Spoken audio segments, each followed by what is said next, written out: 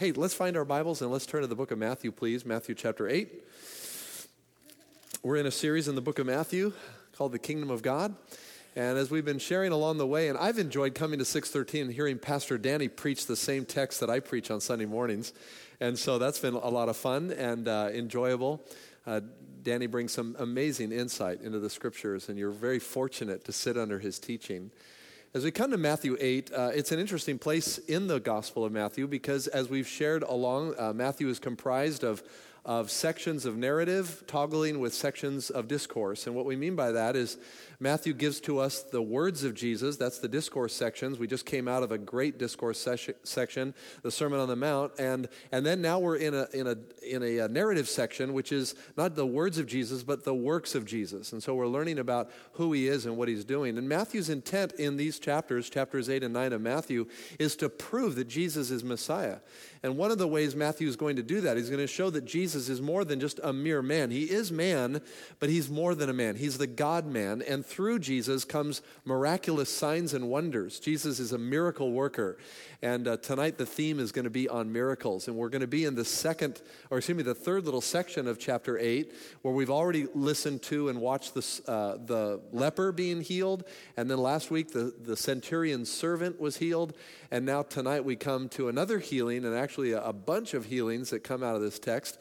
So let's just read. There's only 4 verses we're going to look at tonight, and then we're going to talk about miracles and what they mean for us. Beginning in verse 14, when Jesus came into Peter's house, he saw Peter's mother-in-law lying in bed with a fever. He touched her hand, and the fever left her, and she got up and began to wait on him. When evening came, many who were demon-possessed were brought to him, and he drove out the spirits with a word and healed all the sick. This was to fulfill what was spoken through the prophet Isaiah.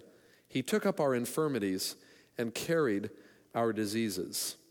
All right, so this is an amazing little text, and from this text we're going to teach some things, but we're also going to kind of back out a little bit and look at the context of this little section of Scripture and talk about miracles tonight a little bit. There's a lot of misunderstanding when it comes to miracles, and I don't know if you've noticed that. Most of us kind of define miracles as an unusual thing that happens that has somehow a benefit in our lives. An unusual surprise that benefits us in some way. We use the word miracle to describe things like, I made it to work on time today, right? It's a miracle. Oh man, there was no traffic on 880 or 580 at the rush hour time. Or you passed a test for which you did not study. It's a miracle. Is that a miracle, really? Or maybe that buzzer beater shot in the last second of the game. It's a miracle. It's a miracle shot. We talk a lot about miracles in that kind of way. A shorter than usual sermon might be a miracle for some people. Don't bank on that tonight. Miracles are things that we sort of, in our language and in our day, have sort of like dumbed down. But then on the other hand, how are we to be sure that what seemingly is a routine event in life isn't the providential, supernatural work of God in our lives? Someone this morning after the morning service explained to me that they were on a road trip in their RV, and they were coming down a mountain with lots of curves and turns. They had their grandkids with them, and they got down on the flat in a nice straight area, and suddenly they had a blowout in their front left tire. And a big RV, 38 plus feet or something, kind of an older model, and this really shook this guy up. He said, had that happened on those curves, that would have been a different story. So his comment to me was the law of physics had said that this tire was ready to go, but God maybe intervened there and kept us from having a blowout. I don't know. Did God do that? Does God work in the routine things of life? Does he show up? I'm reminded of the cute story of the guy that was caught in the flood. And he was standing on the roof of his house, and a boat, comes by and says, hey, jump in, we'll save you. And he goes, nope, I'm a religious guy. I'm trusting God for a miracle. So the boat putters off, and a little while later, now the water's up to his ankles. And so another boat comes by and says, hey, get in, we'll save you. And he goes, nope, I'm trusting God for a miracle. And then later on, the water comes all the way up to his chest. Now he's getting a little worried. But another boat comes by, and he says, nope, I'm worried. I'm trusting God for a miracle. And then finally it goes all the way up to his nostril, and he's almost going under, and a helicopter flies over, drops a ladder, and says, jump on, we'll save you. And he says, nope, I'm waiting for God to give me a miracle. And then he drowns. And he goes to heaven. This is the story now. He goes to heaven, and he's kind of upset. God, I was waiting for a miracle. What happened? And God says, I don't know why you're so upset. I sent you 3 boats and a helicopter. Now, sometimes we look at life and we forget that God is actually superintending. God is doing things behind the scenes. What we think is a mundane, routine event may be the providential working of God. But when we come to the New Testament, it's important to understand that this little word miracle, the word that we see throughout the text of the gospel, and by the way, Jesus did 37 miracles recorded in the gospels, Matthew, Mark, Luke, and John. And in each of those miracles, there's a recognition of something supernatural. The writers of Scripture are very stingy with this word. They don't call something that happens to be routine a miracle per se. It seems to be something that needs to break the laws of nature, that God is actually intervening, that there's something supernatural intersecting with our life. And so I'm wondering how many of you tonight, this is a rhetorical question, have experienced a miracle. And you might be sitting here thinking, man, I wish I had a miracle. I need a miracle in my life.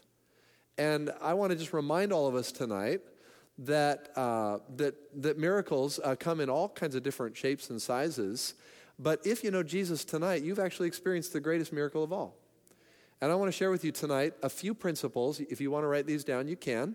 But how to define what a miracle really is from this text and in the context. This might help you with some of the messages that we're getting in our modern evangelical world today about miracles, and you can have your miracle and all of these things, and how to look for miracles. And there's a lot of messages out there that need to kind of come through a little bit more discernment, in my opinion.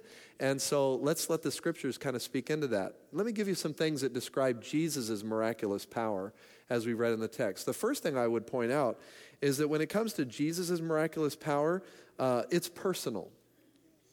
There's always a personal application. Jesus doesn't do randomized miracles to sensationalize. If you're taking notes, you might want to write down that miracles were never meant to sensationalize. They were always meant to legitimize.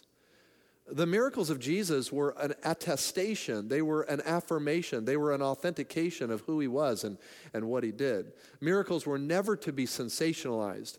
And that's why some of the apocryphal gospels that are circulated out today don't really cut the same kind of weight as the biblical gospels, because in those apocryphal gospels that were probably written in the 2nd and even 3rd century AD, many of them point to Jesus as sort of the one that is always doing things just as a way because he can. Like he's a carpenter, so he cuts a board too short. Oh, that's not good. So he does the miracle and extends the board. Those are in apocryphal works. Those are not the gospel miracles. Gospel miracles always have a personal attestation to the work of God in someone's life. And right here in Matthew 8, we see that Jesus comes into Peter's house. And did you know, by the way, little side note here, did you know that Peter was married? A lot of people didn't know that. Peter was married. He had a mother-in-law. We don't know anything about Peter's wife. Maybe she had passed on. There's no record of her in the Gospels or even her name. But here it is recorded, Matthew says, that Jesus came into Peter's house, and there Peter's mother-in-law was lying in bed with a fever.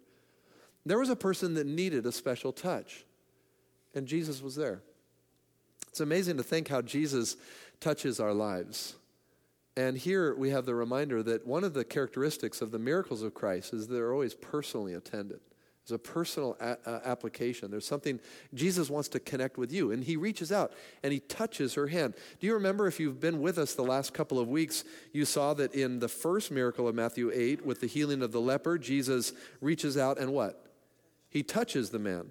And then in the faith of the centurion, Jesus is speaking to this man, and the man just says, all you need to do is what? Speak the word. Did you notice in this text, Jesus both touches and speaks the word? As a reminder to us that Jesus is a personal God with authority. It's amazing. Now, we talk about Jesus touching our lives.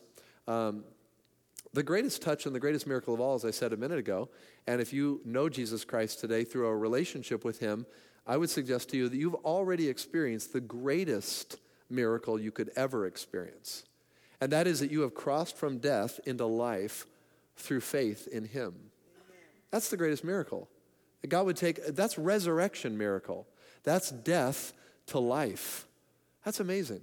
Now, that happened to me as a little boy sitting in a Sunday school class over in a little Baptist church on the peninsula. And I was probably in, I don't know, third grade or so. And I remember trusting in Christ, praying a prayer and asking Jesus into my heart. But then I remember a few years later, I was sitting in the top row of the Oakland Coliseum when they called it the Oakland Coliseum. And Billy Graham was preaching. This is in the early 1970s. And there I was, a kind of a disgruntled middle school student that my parents made me go to this thing. And I'm sitting in the top row of the Coliseum, probably with my arms folded, and listening to one of the greatest evangelists of all time preach the gospel. And I remember how Jesus touched me that night. Now, nothing mystical, but just the reality that Jesus was there. I sensed him. I knew him. I already had come to know him, but it was sort of at that point in my life that the Lord needed to once again touch my life and show me his power and remind me of who he was. Fast forward a little further, I remember a few years later now, I'm in high school and I'm up at a camp in the Sierras, a place called Sugar Pine, and I'm there with about 300 other high school students. And once again, my life had sort of drifted. I'd become a pretty good religious kid. I would live a certain way when I was at church, and then I would live a certain way when I was with my friends. And there I was at this camp as a sophomore in high school, hearing the message of the gospel and the preacher, the guy speaking. And I was thinking, I still remember it to this day, thinking, wow, this guy must have spoken to my parents before we got up to this camp. He was talking right to me. Everything was right about me. And I remember at that camp, God touching my life, Jesus touching my life in a powerful way, making some big changes in terms of the kinds of ways I lived my life, what I did when I was around my friends and so forth, those kinds of things. As a big, big point of change in my life, transformation in my life. He touched me then.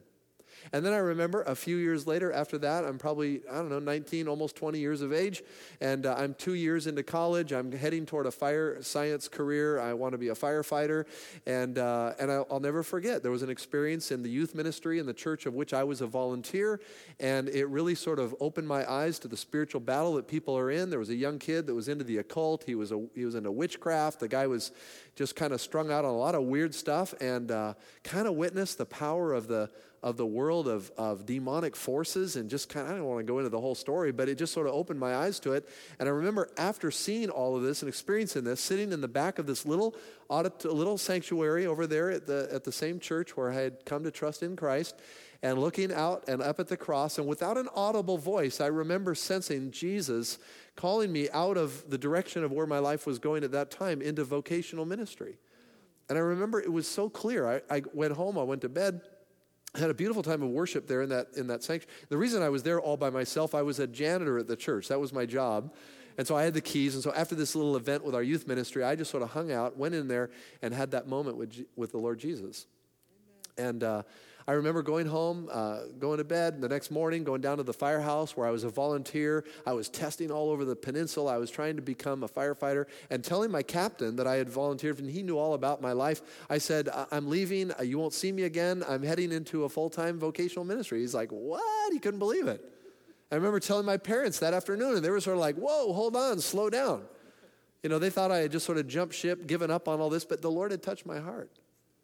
Now, I'm not suggesting by that story that when Jesus touches your heart, you're going to become a full-time vocational pastor or something. In fact, that's not at all what I'm encouraging. In fact, I would encourage you to follow whatever it is that Jesus has called you to do. What has he called you to do? Everyone's got a calling in their life. And wherever Jesus sends us, that's where we go.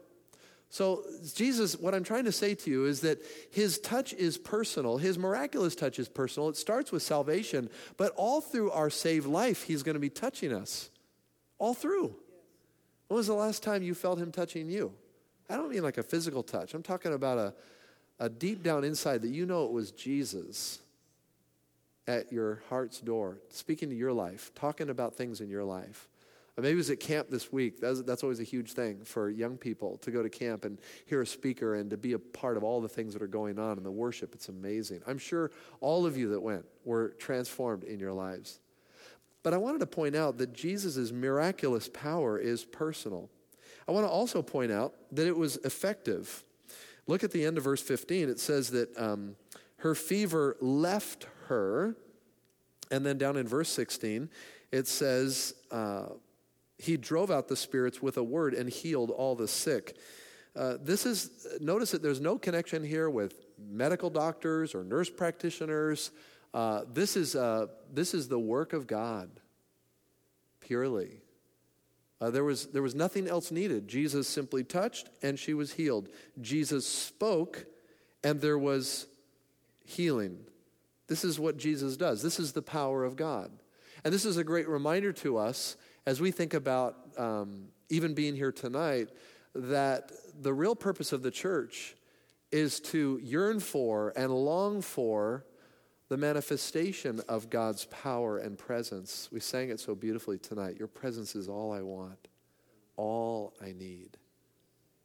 I mean, that's really the heart cry of every believer, is it not? And what we do when we come to a place like this is we are crying out and calling out that the presence of God would show up and that he would manifest his power and his glory, because we're not looking for some sign or some miracle. We're just wanting to be in his presence, because in his presence, that's where amazing things happen. And what he does in those kinds of moments changes a person's life forever. The Apostle Paul, in the first letter of Corinthians, chapter 2, verse 5, he yearned that people in Corinth would recognize that it was not the wisdom of men, but the power of God. He said, we came to you not with flattering speech or persuasive words, that the cross would be emptied of its power. The miraculous power of Jesus is effective. It does the job. Aren't you glad? A third thing about Jesus' miraculous power is not only is it personal and it's effective, but it's also instantaneous. Miracles are not things that happen over time. When God intersects and supernaturally works all through the Gospels, it's an instantaneous work. I've heard some people say, well, Larry, I had this experience. There's a person who has the gift of healing, a gift of miracles, and they told me that if they would pray over me, I would eventually be healed. You'll start feeling better in a few weeks, someone told them. You'll start having improvement in these conditions.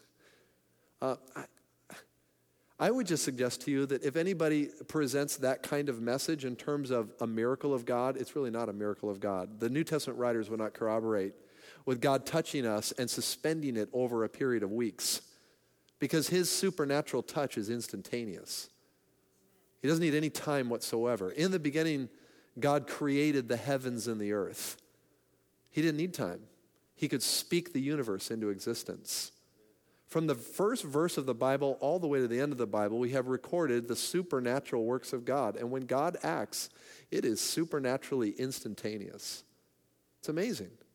And so that's something that encourages our hearts tonight, knowing that we don't have to wait on God. If God's going to work, if God does do a work, we can trust that it's going to happen just like that.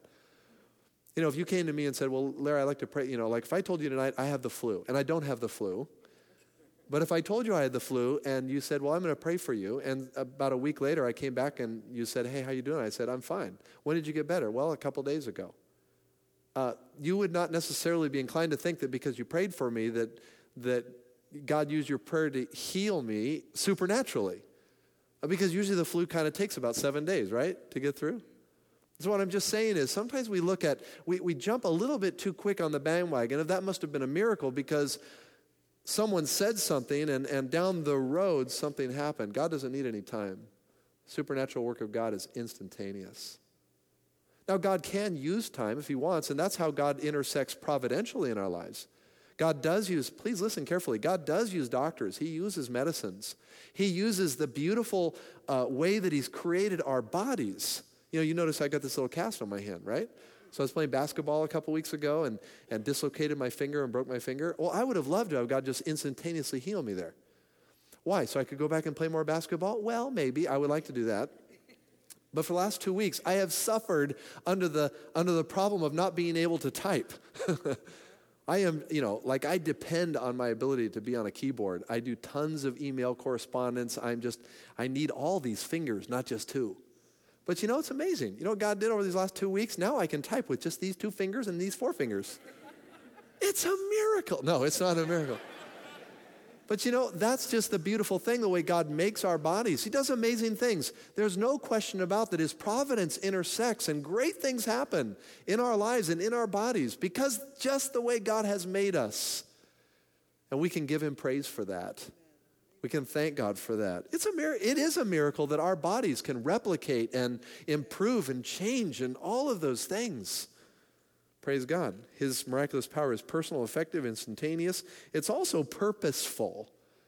It's purposeful. Now, notice in verse 15, Peter's mother-in-law gets up and begins to wait on him. Now, all the synoptic gospels tell this story. Both Mark and Luke also tell the story that Matthew gives to us here. And in Luke's account of this story, it says at once she got up. There was an immediate sense. She got up and she started serving. Now, the grand purpose of God's design in doing a supernatural miracle, something supernatural in our lives, the grand purpose, listen carefully, is to reveal his glory. It's always to reveal his glory. It's not sensationalism. It's not just for your benefit. It's to reveal his glory. You see, here's the problem of modern Christianity. The way a lot of people look at modern Christianity is this. If I give my life to Jesus, he can start doing some stuff for me. In other words, I need God in my life because my agenda needs extra help. And if I can get God into my life, if I can have Jesus come over to my side, he can help me make my dream come true. There's a lot of messages that are going on out there that say something a lot like that. Jesus can make your dream come true. That's not the gospel. That is not the message of Christianity. The message of Christianity is this. God declares all of us sinners, lost, separated from him, but God, rich in his mercy and grace, has loved us in such a way that he would send his own son to be the sacrifice for our sins, that whoever would believe in him would not perish but have everlasting life. The greatest and most amazing supernatural miracle is that moment when we step from death into life through Jesus Christ. It is not to get God on our agenda so that our life turns out better. Because the reality is when you come to Jesus, a lot of times, I hate to break this to you, your life will become a train wreck sometimes. He's going to mix things up in your life, and it's going to be sometimes painful and difficult, and you're going to wonder what in the world happened to you. And if you're listening to the people out there that said, it's all about Jesus fulfilling your dream, you're going to say, enough of that. I'm out of here. Christianity is nothing. That's not what Christianity is. Your presence, Lord, is all I need. It's all I want. We love God not for what he does for us, but because of who he is. And if that's not where you are in your life, you may be a believer in Christ, but you need some discipling in your life. You need to grow deeper in your faith with what it means to be a follower of Jesus. But a tangential purpose, watch this now, his purpose is to reveal his glory. And by the way, just so we chapter and verse that, because I wonder sometimes, I'm assuming that maybe you know some of this, and maybe you do, but just so we chapter and verse it, would you go over to John chapter 2 just for a minute? It just strikes me. I probably ought to clean this up just a little bit. John 2, the first miracle recorded in the Gospels is right here, John chapter 2. And do you remember what the miracle was? Yeah, he turned water into wine. Cool miracle, huh? But for John, all the miracles that Jesus does are a sign. And it says in verse 11, John records this, the first of his miraculous signs. In fact, John doesn't often use the word miracle as much unless it's attached to the word sign. Because for John, the word, the miraculous manifestation of God is always a signpost. It's pointing to him. Remember, it's not sensationalizing, it's legitimizing. Okay, so all through, there are 7 signs in the Gospel of John and 7 I am sayings. John has it's a beautiful gospel. But notice it says, what does it say? He thus revealed his what? His glory, and his disciples what? Put their faith in him. See, that's what it's about. This is why Jesus did miracles. It was to reveal God's glory and for people to put their faith in him. And that's why a lot of people today are sort of like, well, if God would just show me a miracle, I would believe. Well, the reality is he's already shown us countless miracles. And it's been recorded in this book. And the veracity of this book, and we'll close in the message just in a few minutes with showing you something that is outstandingly, undeniably powerful about the Word of God and how not only does it record the great miracles of God, but in itself it's a miracle. by what it says. I'll show you that in just a minute. Verse 18 of chapter 2 of John, if you're still there. Then the Jews demanded to him, what miraculous sign can you show us to prove your authority to do all this? Okay. And Jesus answered, destroy this temple and I will raise it up in 3 days. So now here Jesus is saying, well, here's the sign you're going to get. The sign is, actually, since we're on that theme, go back to the book of Matthew now again. And go to chapter 12, please, Matthew 12, verse 38. Matthew 12:38. Some of the Pharisees and the teachers of the law said to him, Teacher, we want to see a miraculous sign from you. That sounds really familiar. There's a lot of people today saying, oh, Jesus, I would love to see a miraculous sign. And look at how Jesus answers. He says, a wicked and adulterous generation asks for a miraculous sign, but none will be given it except the sign of the prophet Jonah. For as Jonah was 3 days and 3 nights in the belly of a huge fish, so the Son of Man will be 3 days and 3 nights in the heart of the earth. And so once again, corroborating with what John says about Jesus' first miracle, he's kind of stingy when it comes to just showing the miracle to prove who he is. So every time he does a miracle, he's legitimizing not only himself as the messenger, but also the message that he's giving. And that's the keys about miracles. Miracles are not a sideshow that God does sort of entertain the crowds. Miracles are a signpost that lead us to him. In fact, the word used for miracle in the New Testament more than any other word is the word semeion, which is the word for sign. It's a signpost. Another word is tetera, which is a word that describes wonders. Another word is dunamis, which is power. Another word is ergon, which is works. And you put all that together and you see that God does great works, powerful works that does bring wonder to people's hearts to point them irreversibly to the one who can save their lives, Jesus Christ.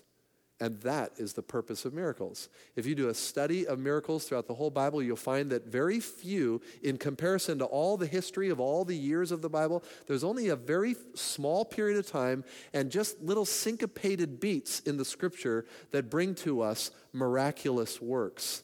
And we are a sign-seeking generation that is crying out for signs. And Jesus even denies that generation. He says, no sign will be given except the Son of Man will be 3 days in the earth. I think that's profound. Jesus is pointing us irreversibly to his word and the purpose for why he does miracles. So, where are we in this whole thing? Miracles are personal, effective, instantaneous, purposeful. They're also appealing. Verse 16, when evening came, many who were demon-possessed were brought to him, and he drove out the spirits with a word and healed all the sick. Now, the other synoptic writers tell us that this first miracle where Jesus touched the mother-in-law in bed and brought her back to health happened on the Sabbath. And so this is why Matthew says, when evening came, many who were demon-possessed were brought to him. Why evening? Because they had to wait for the sun to go down before they could walk a certain distance. The Jews had religious laws about how far you could walk on the Sabbath and what you could do on the Sabbath. So when the evening came, now it's time. The miracle worker is here. Let's bring all these people. And they bring all these people to Jesus. And I think it's beautiful that Jesus does minister to these folks. And it kind of hit me as I was thinking through the text. I was thinking, wow, I guess if you'd been touched with the power of Jesus Christ, or if you'd somehow witnessed of it or heard of it, you would want anyone that you love to be brought into the presence where Jesus could do a work in their lives too. And I'm wondering, I'm asking the question of you as I ask it to myself, am I excited about taking the message of the gospel to the people that are outside of my workplace? Now, I work in the church, so the people that work here are saved following Jesus Christ. So I take the gospel out of the workplace, but you need to bring the gospel into the workplace. And I need to find avenues out of my workplace to bring the gospel. One of those avenues is the gym where I work out. I've got a lot of contacts there and people that I'm sharing my faith with and living my life before, and that's a great place. I serve as a volunteer in the community as a chaplain in the fire department. That's another little venue I have to reach out to people who are outside of faith. I have neighbors. Guess what? I have neighbors that don't know Jesus. Do you? We've all got people around. We are surrounded by people that need the gospel. The question is, what are we doing? Are we saying, like these people said, Jesus is in quarters. Let's get our friends. Let's bring them. I mean, when was the last time we invited somebody into where we have found life, where we have found the joy of the Holy Spirit and the power of Jesus' transformation in our lives? That should happen in conversations outside of here, but it should also be happening as we bring our friends inside of here. Wouldn't it be great if there was a resurgence in all of our hearts for the people that needed Jesus, and that we would just spend more time loving on people, serving them, so that it becomes so natural to say, hey, I go to this thing called 613. You ought to come sometime. You know what I find when people come as a guest with me? I find that they are so amazed. They are so grateful for something like, they had no idea. Their view of church is usually a view that is actually the way most churches are. And so wherever the gospel really is, where there's a life of God's people, that's just a great thing, and we should leverage that. We should be excited about that. All of our friends and people should know about this place that we call our spiritual home, a place where we fellowship together, a place where we corporately come together and worship God. Because his miraculous power is appealing. It touches people's lives. And he wants to touch the people in your life. Number 6, Jesus' supernatural power is also authoritative. We said it last week and we'll say it again. With a word, Jesus spoke and healed all the sick. With a word. This is not a harbinger for what a lot of, quote, faith healers say today, that all we need to do is speak the word and it will be done. That's not what this is about. This is Jesus' word, and it's his power, and it's his authority. And that's why I was thinking this morning, we featured the Gideons ministry this morning at our church, and just reminded the great ministry of the Gideons. Around the world, 2 billion Bibles out there. How many of you have been in a hotel and seen a Gideon's Bible? Well, most of us probably haven't read one of those Bibles, because hopefully we had our own, but he told stories of people in prisons, and one guy that was in prison ready to hang himself, and he felt the voice of God inside his heart as he was getting the noose ready in the prison to hang himself. He heard inside his heart say, read the book. And he remembered that in his cell there was a Gideon Bible that had been placed there, and he began to read the scripture. And he started in Matthew, and he got all the way to Luke chapter 15, where he came across the story of the prodigal son. And it so radically changed his heart in that moment. He gave his heart to Jesus Christ. He has a life sentence in prison, but this man is free because he knows Christ. How did that happen? Through the authority of God's word. The miracle happens through God's authority. It's his word. That's why we treasure the Word of God. That's why we teach it expositionally. That's why we spend time in it, that we don't just sermonize, but we dig into the text. We go through Scripture. We believe it is that which leads us into a greater understanding of who Jesus is, because it reveals him from cover to cover. And lastly, it's not only personal, effective, instantaneous, purposeful, appealing, authoritative, but it's also significant. Now, it's significant in verse 17. All this was to fulfill. Now, remember, all this, Matthew says, this was to fulfill what was spoken through the prophet Isaiah. He took up our infirmities and carried our diseases. Now, a little reminder here that whenever you see a quotation from the Old Testament in the book of Matthew, Matthew's assuming, he does this a lot. He does this more than any of the other gospel writers. He just takes a little snippet, just a little tiny snippet out of an Old Testament passage. But watch this. He expects his readers to understand the context. So he only gives just a little, he gives kind of the main point. What is the main point? He took up our infirmities and carried our diseases. All of this, the miraculous working of Jesus, was to fulfill what is said about Jesus. Are you familiar with the text that Matthew quotes here from the book of Isaiah? If you aren't, let's turn there in our Bibles, Isaiah 53.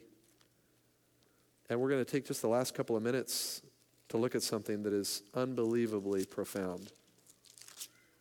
Isaiah 53. This is in a section known as the servant songs of Isaiah. And in this chapter, we have one of the most beautiful renditions and portraits made of our Savior. And I want to just read through it. It may be familiar to you, but let it wash over your heart. Who has believed our message, and to whom has the arm of the Lord been revealed? He grew up before him like a tender shoot, and like a root out of the dry ground. He had no beauty or majesty to attract us to him, nothing in his appearance that we should desire him. He was despised and rejected by men, a man of sorrows and familiar with suffering. Like one from whom men hide their faces, he was despised, and we esteemed him not. Surely he took up our infirmities and carried our sorrows, yet we considered him stricken by God, smitten by him, afflicted. But he was pierced for our transgressions, he was crushed for our iniquities, and the punishment that brought us peace was upon him, and by his wounds we are healed. We all, like sheep, have gone astray. Each of us has turned to his own way, and the Lord has laid on him the iniquity of us all. He was oppressed and afflicted, yet he did not open his mouth. He was led like a lamb to the slaughter, and a sheep before her shearers is silent, so he did not open his mouth. By oppression and judgment he was taken away. And who can speak of his descendants? For he was cut off from the land of the living. For the transgression of my people he was stricken. He was assigned a grave with the wicked and with the rich in his death, though he had done no violence, nor was any deceit in his mouth.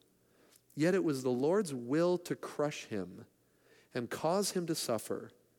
And though the Lord makes his life a guilt offering, he will see his offspring and prolong his days, and the will of the Lord will prosper in his hand. After the suffering of his soul, he will see the light of life and be satisfied. By his knowledge, my righteous servant will justify many, and he will bear their iniquities. Therefore I give him a portion among the great, and he will divide the spoils with the strong, because he poured out his life unto death and was numbered with the transgressors. For he bore the sin of many and made intercession for the transgressors. Amen. Bible scholars, who is Isaiah speaking of? Jesus. Yeshua. Messiah. When did Isaiah write? When did he live? 8th century BC. Now, anybody that would be critical or skeptical over the veracity and accuracy of Scripture, if they would just examine even this section, would be amazed that 700 years before Jesus was born, Isaiah was writing about him. This book is a miracle from beginning to end. This book that contains the revelation of Jesus Christ will transform any heart who sticks their nose in it and cries out to God for freedom, for forgiveness, for a new life. You know, tonight in just a minute we're going to be opening this area down front. We'll begin to worship the Lord again, and this is a time where we come and we remember what the Lord did. We're actually going to acknowledge and proclaim what Isaiah prophesied about Messiah some 700 years before Jesus ever came. And tonight as we come, if we're believers in Christ, here's a couple things I want you to think about. Number one, if you're a believer in Christ, I want you to come, and as you hold these elements, the bread and the cup, as you dip into the cup and go back to your seat or do and eat right there, whatever, I want you to think about this. The greatest miracle that God has ever done has happened in your heart if you're taking of this bread and this wine with the right heart. That's the greatest miracle. He's transformed us into followers. He's taken us from death and given us life. The second thing I want you to think about is how his miraculous power is alive in your life and working in your life to carry out his purposes, to reach a world around you with the precious and glorious gospel of his Son, the Lord Jesus. And so maybe those two things tonight would circulate in our hearts as we come before him. And if tonight you've never opened your heart to Jesus, you're invited to give your life to him. And before you come and partake of these elements, give your life to him. And if you can't give him your life tonight, if you don't feel like that's really, you're still investigating, praise God. We're glad you're here. This is a safe place, right? If you're not ready to give your life to Christ, then just observe. Observe people worshiping God, partaking of these elements, not out of religiosity, but because they want to proclaim the Lord's death once again until he comes. But you can tonight give your life to Jesus. I'm going to invite you to do that. Even now, let's pray. Let's go to the Lord.